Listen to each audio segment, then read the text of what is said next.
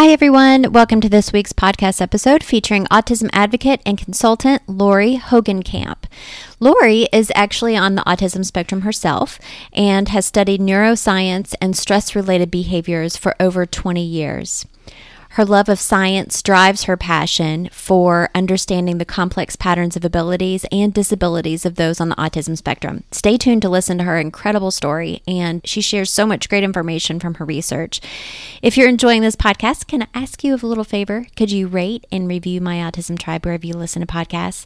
It allows us to make our voices stronger by extending our reach. Send me a message if you want. Let me know if there's a subject if you'd like to hear about, and don't forget to check us out on all of the My Autism Tribe social platforms. That's Facebook, Instagram, Twitter, and YouTube. Thanks so much for listening. Welcome to My Autism Tribe, an organization of advocates that are educating, supporting, and empowering those in our communities. We are one voice made stronger. I'm your host, Susan Scott. Lori Hogenkamp explores the idea autism as a stress adaptation and publicly speaks to parents, adults, teachers, and healthcare professionals about using advanced physics to develop stress models to help understand and create innovative solutions for autistics, their environment, and their families.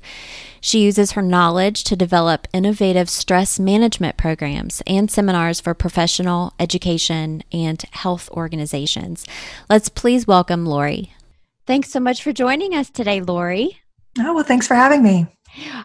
We talked a little bit offline before we hopped on the call today, and you had sent some information over to me last week that I really had a better chance of diving deep into all of the information that you've done, all of the research that you've done on stress and adaptation, and a lot of it, like we talked about earlier, just blew my mind because I really just had no idea, had never really thought about looking at it from this perspective. And you opened my eyes to so many just fascinating things. So I'm really excited for everyone to hear all that you have to share. So I did let everyone know that you are on the spectrum yourself.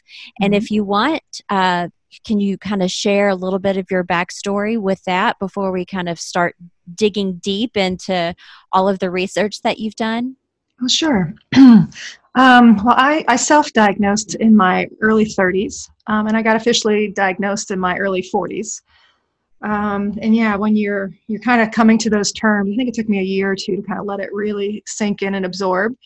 And then you start going through all the memories of your childhood, and a lot of light is shed on that, because you do tend to mask. You do tend to say, oh, everything was fine, I didn't have any problems. But when you look back, you're like, oh, there was a lot of really obvious clues that this was going on, and you just didn't really have any help back then other than doctors just telling you something's wrong but nothing's wrong, and teachers just doing the best they can to help you through your way. I know a lot of my pretty typical, I think, struggles. I think people would probably put me on the Asperger side, the little professor side, but I really couldn't relate to kids at all growing up. I really thought I was an alien. That was always a good description. But I didn't really understand that other people existed in probably till the first or second grade. Then by third grade, no one really would talk to me. I had decided by the fourth grade if I couldn't belong in the world, I didn't want to be in the world, which then led to the school staging a major intervention. They held an assembly without me, and everyone decided that they would tell me why they didn't like me. So that was my therapy and training back then to teach me how to be more social, as the kids were then, forced to talk to me and to engage. And then by 7th or 8th grade, I was adopted by friends, had a couple harrowing experiences, but did have a best friend kind of adopt me and put me under her wing. So I found my way through a lot of great teachers and support professionals and high school counselors that helped me through. It was never easy, but you kind of get through high school, and then in college, I really fell apart. I ended up dropping out of college twice. Yeah. But I did eventually finish, and I have a degree in psychology and neuroscience. So I loved studying the brain. I started in systems analysis, which is computers. So I loved to do coding. I loved math and science. That was high grades in high school. And once I got a little bored with computers, I realized the human brain was just as fascinating and switched my studies to that. Studied what's called psychoneuroimmunology, which is the study and crossover of the brain, nutrition, and immunology. So how we stress ourselves out, basically. Gosh, I think we all should take that class. Yes. Not that all of us would understand it and do as well as you did. But yeah, the brain is such a fascinating thing. And even if you're not really, quote unquote, into it, all of us can learn so much about not only ourselves, but each other and what makes all of us tick. And we're all just such complex individuals. For sure. Yeah, being the outside looking in, I mean, I found people fascinating, human behavior enthralling. Oh, yeah. And just even you going back to it was such a sad way that you put it, just your younger years and how the school formed the intervention and all of those little things can be such large things in, just creating us as the people that we are today. And what's great is that you turned all of this, your passions and your interests and your experiences into something that you have been able to provide help to people for, explanations, I think, for ways of looking at things and understanding people, understanding yourself. And I know that you certainly did that for me. Once you graduated college, I guess, what did you decide? You have a piece of paper now. What did that path look like into some of the research that you started doing, and how did you kind of navigate that path? Well, I had a lot of breakdowns, what we call autistic burnout nowadays. But I always thought I'd go back to school. And so I continued studying the brain, continued studying stress. I studied personality theories. And when I got very sick myself, I realized, that we're doing science wrong. So we would, the way that we look for things is we look for a single cause. So we think either something caused something to be broken in the brain. And when I took a step back and had the background research that I had to, and I also have a love of science and physics, and it occurred to me that we're doing science wrong. We're looking at any kind of mental health disorder as, again, something broken in the brain, when really these are adaptations. So the body downregulates and goes into energy saving mode, and, which we think of as depression, and anxiety mode, which is a hyper alert mode. Instead of saying that it's broken, really we're just being amplified. So when I continued down that road and studying it and looking at this instead of like a cause and effect, like weather patterns in particular climates, that certain personalities were sort of predisposed to, when they're under distress, to exhibit certain traits and trade-offs. And then continuing that search, I found autism. Didn't really know a lot about it before then, other than, what you learn basics in college. And I just started putting things together, and over years developed and realized, this is a stress adaptation, early life stress adaptation. We're not broken. There are lots of things that we can do to help re-regulate stress, re-regulate emotions. We're always going to be this way. We were amplified early. So there's always going to be that struggle, and there's always going to be these traits and trade-offs, and everyone has a different manifestation of those trade-offs. But that, when we look at this and build a framework to understand it in, there are a lot of ways to address it and to create a better life and thrive living with autism. Wow. And not only just autism, but any kind of individual can benefit from this. When we finished our call last week, when you were just kind of shedding light on so many different things, I really kind of started taking a closer look at myself, and exactly. I'm like, gosh, let me really kind of dig deep into myself and see how, especially during this crazy time, we're all just trying to find that new normal, and we're all stressing and reacting in different ways and adapting in different ways. And you hear a lot with autism, people are sort of like, everybody else is in this panic mode, and this is sort of normal for us. Yeah. Because we have sort of been, again, it's like that amplification, and we're living in that world all the time. So, but like folks like yourself, when I do my talks, I love when folks that think that they are neurotypical say, "Oh, I have these traits too," and I say, "Yeah, just imagine that dial is turned up." And what would life be like if you were constantly overwhelmed with your environment and information? So what you can relate to on a small scale, can be just amplified. And that's what's really happening with a lot of the folks on the spectrum. And again, a lot of the things that can apply to be helpful for folks with autism can be applied generally to the public to be helpful as well.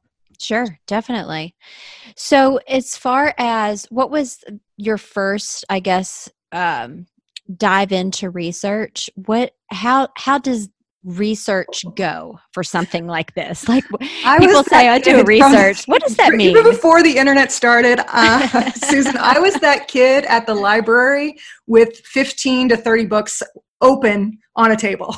Wow. That sounds like my son. When the internet came around, I'm an information obsessive. I speed read, and I don't get one book on a subject. I get 10 books on a subject. Yeah.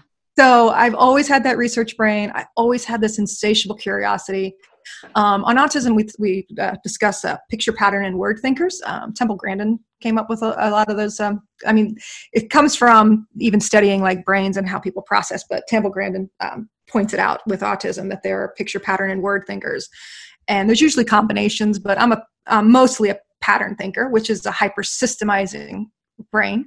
I also think we have hyper empathizers on the spectrum. So that's why, when you take the stress approach, you see that there's a lot of opposites, because when you get amplified, I get amplified as a hyper systemizer. So I want to systemize and organize information in patterns, and I'm constantly overwhelmed with information. But somebody who's hyper empathizing might be overwhelmed by emotions, and people's thoughts and processes, they kind of shut down with that. So when you take that stress approach, you're not looking for the exact same thing for an autism diagnosis. You know that there's going to be a lot of variability, and you know that there's going to be opposites on the spectrum.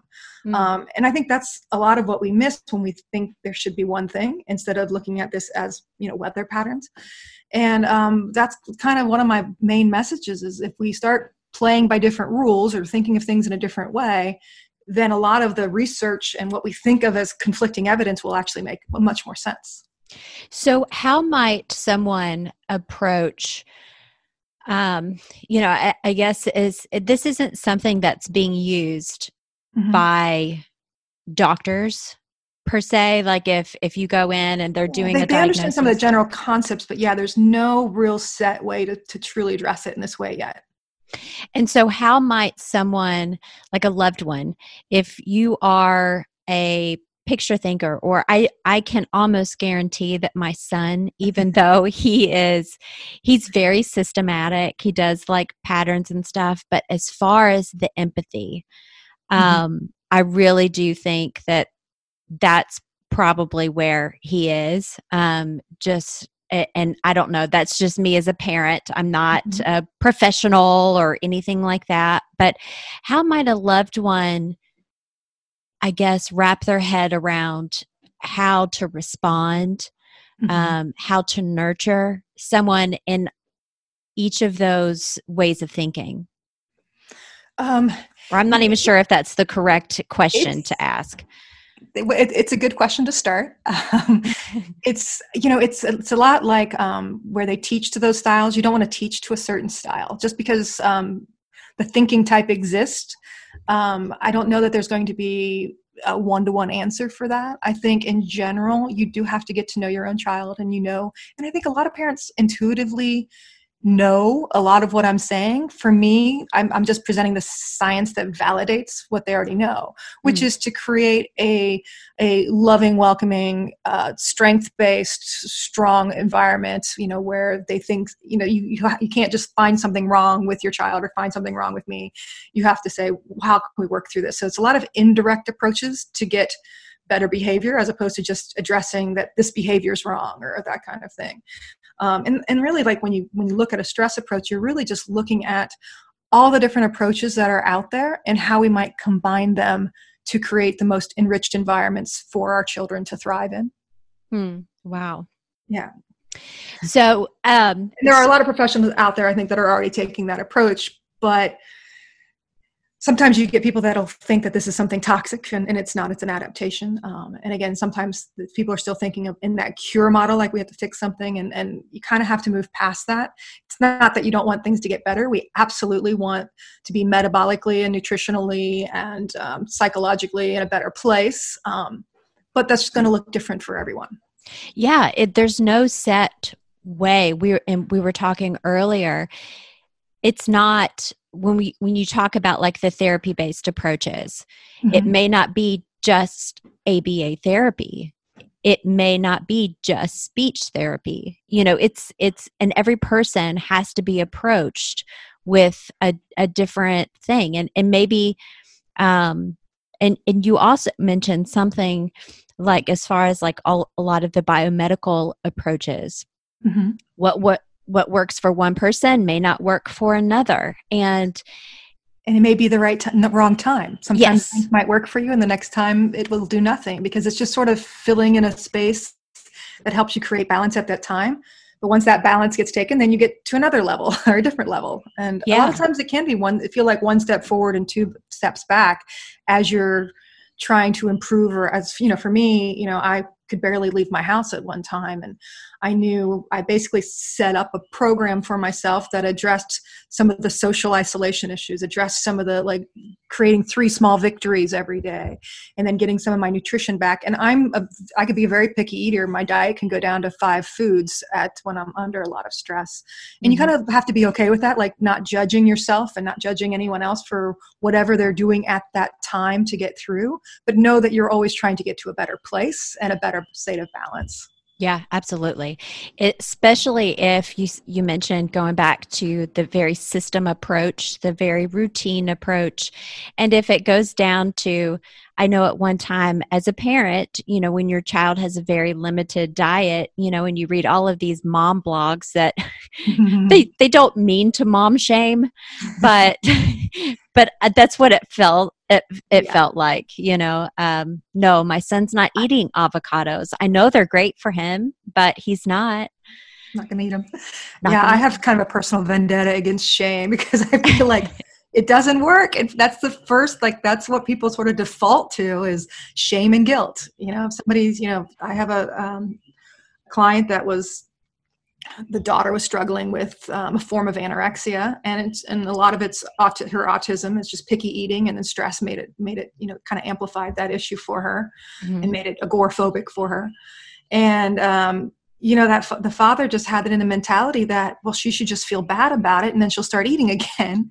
And that mentality backfires, because, and again, if you take that stress approach, it's because it's adding more stress to her already stressed system. And it's just going to take her down that rabbit hole. That's where we really need support. And we want to educate ourselves, and nobody wants to hurt themselves.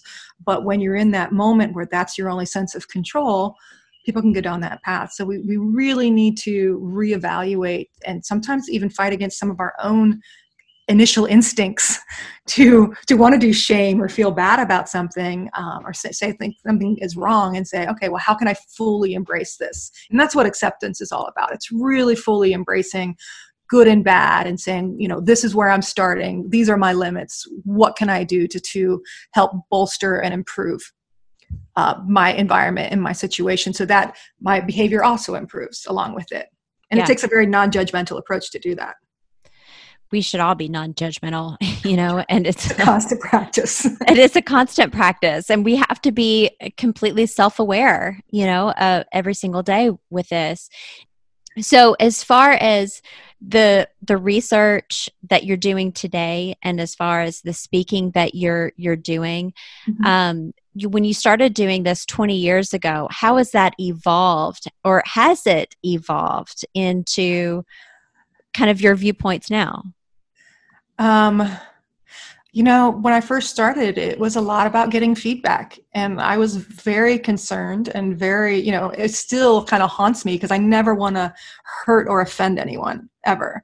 And I'm a scientist, so I just want people to explore and kind of figure things out for themselves. But I've learned that, that you really do want to just tell your own story and let people take what they need from, and Mhm. also to make things, as simple as possible. Like, I will definitely hide behind science.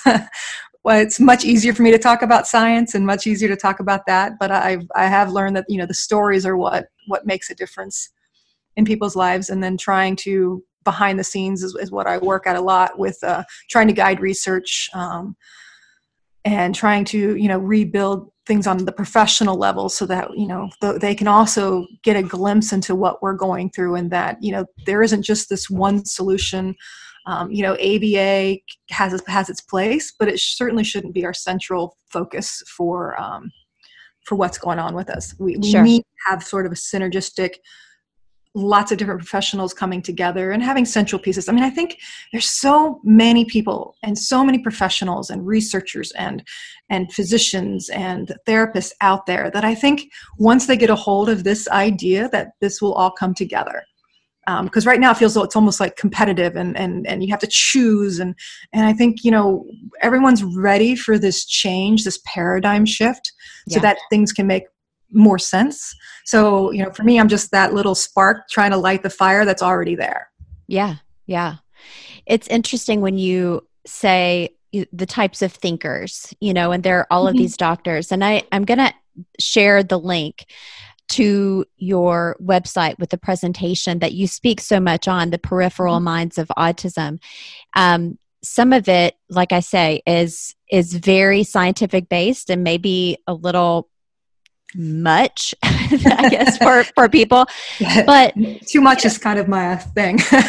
Well, hey, you know what? I think it's better to have too much than not enough. And, and so there's so many lessons, and you can get as granular as you want, really. But kind of going back to the different types of thinkers, like the word thinkers and the pattern thinkers and the picture thinkers, it's really, there are three different doctors that you have kind of corresponded with in each of those thinkings, like the Dr. Lesser, Dr. Fisher, and Dr. Cohen.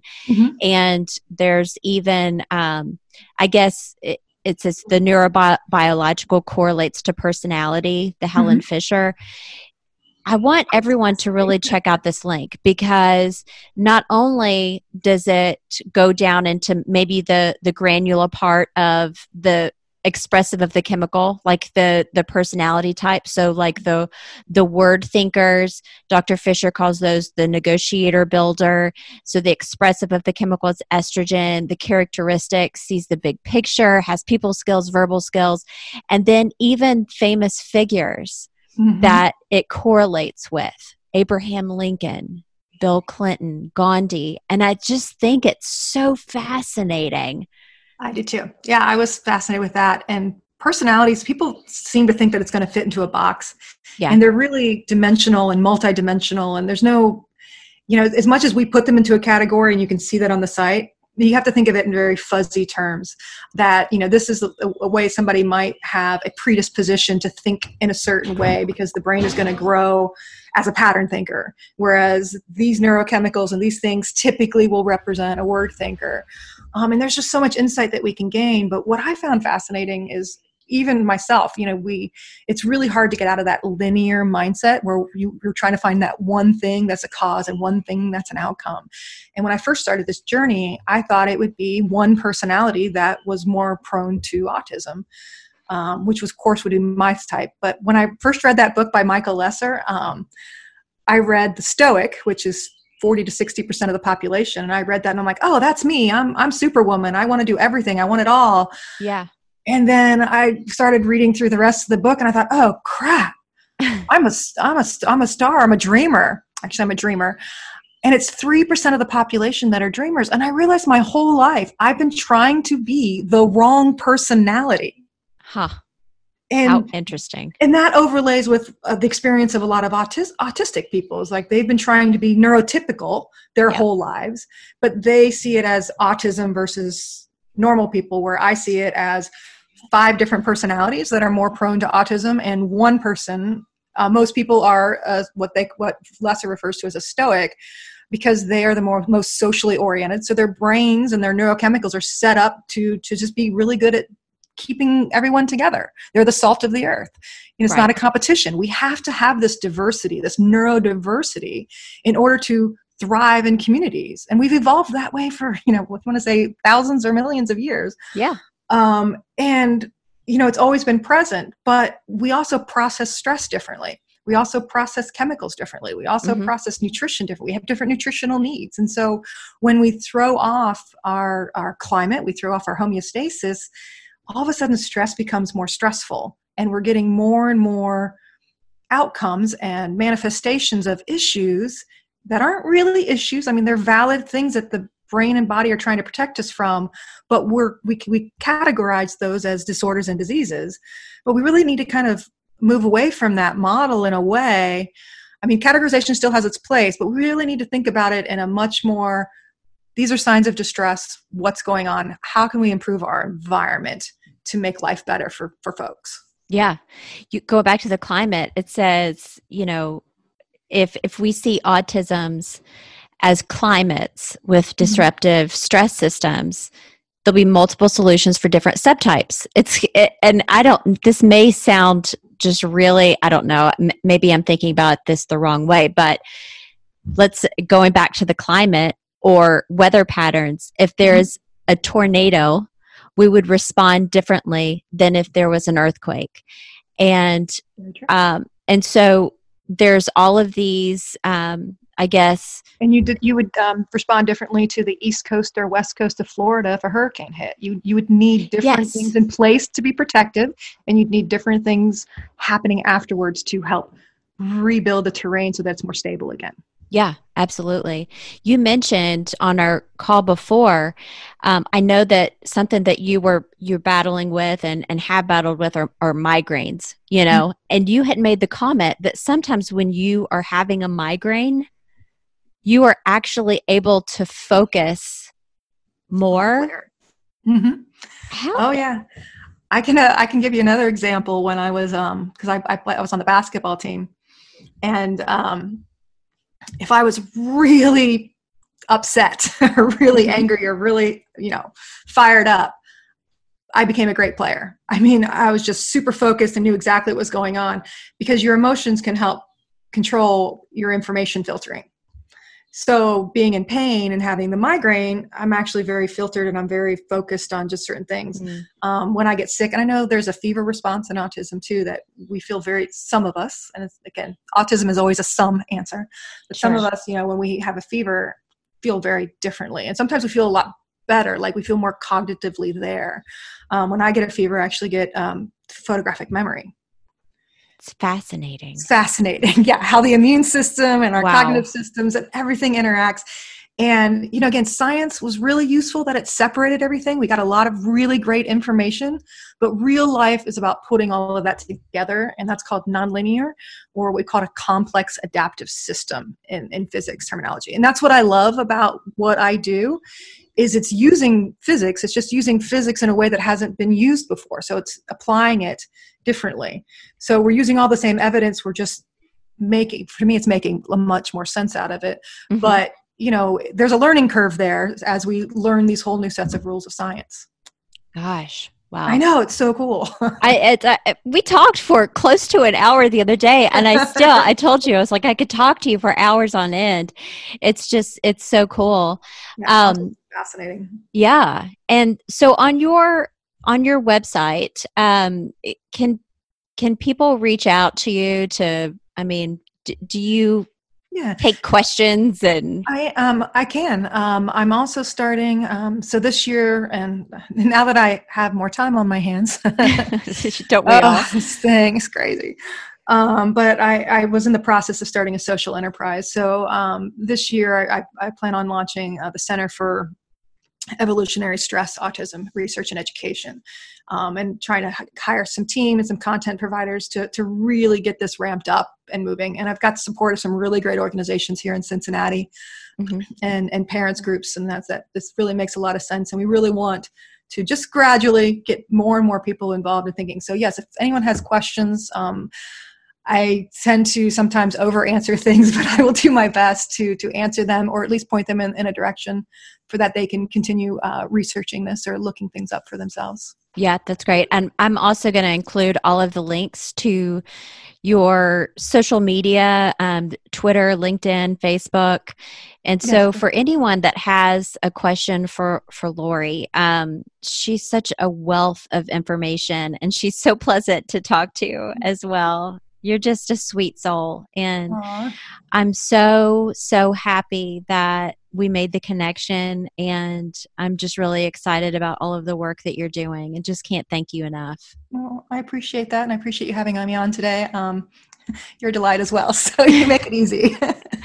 Well, and I know that you just being a mom, and I know that you have a family, and you're during this crazy time and stuff, and just really want for you and your family to stay safe and healthy. We're all in this crazy thing together. And so we'll definitely be thinking about you and your family. And thanks so much for being a part of my autism tribe. Oh, you're welcome. Yeah, this is a great time for all of us to come together and be there for each other. So I appreciate that. I hope that everyone out there is staying safe and healthy. If you need someone to listen, if you have a question or concern, we're here for you. Let us know how we can help, how I can help. I know that everyone is doing a great job, even though we may not feel like it sometimes, but you need to keep up the great work, and I'll see you next week. Be well.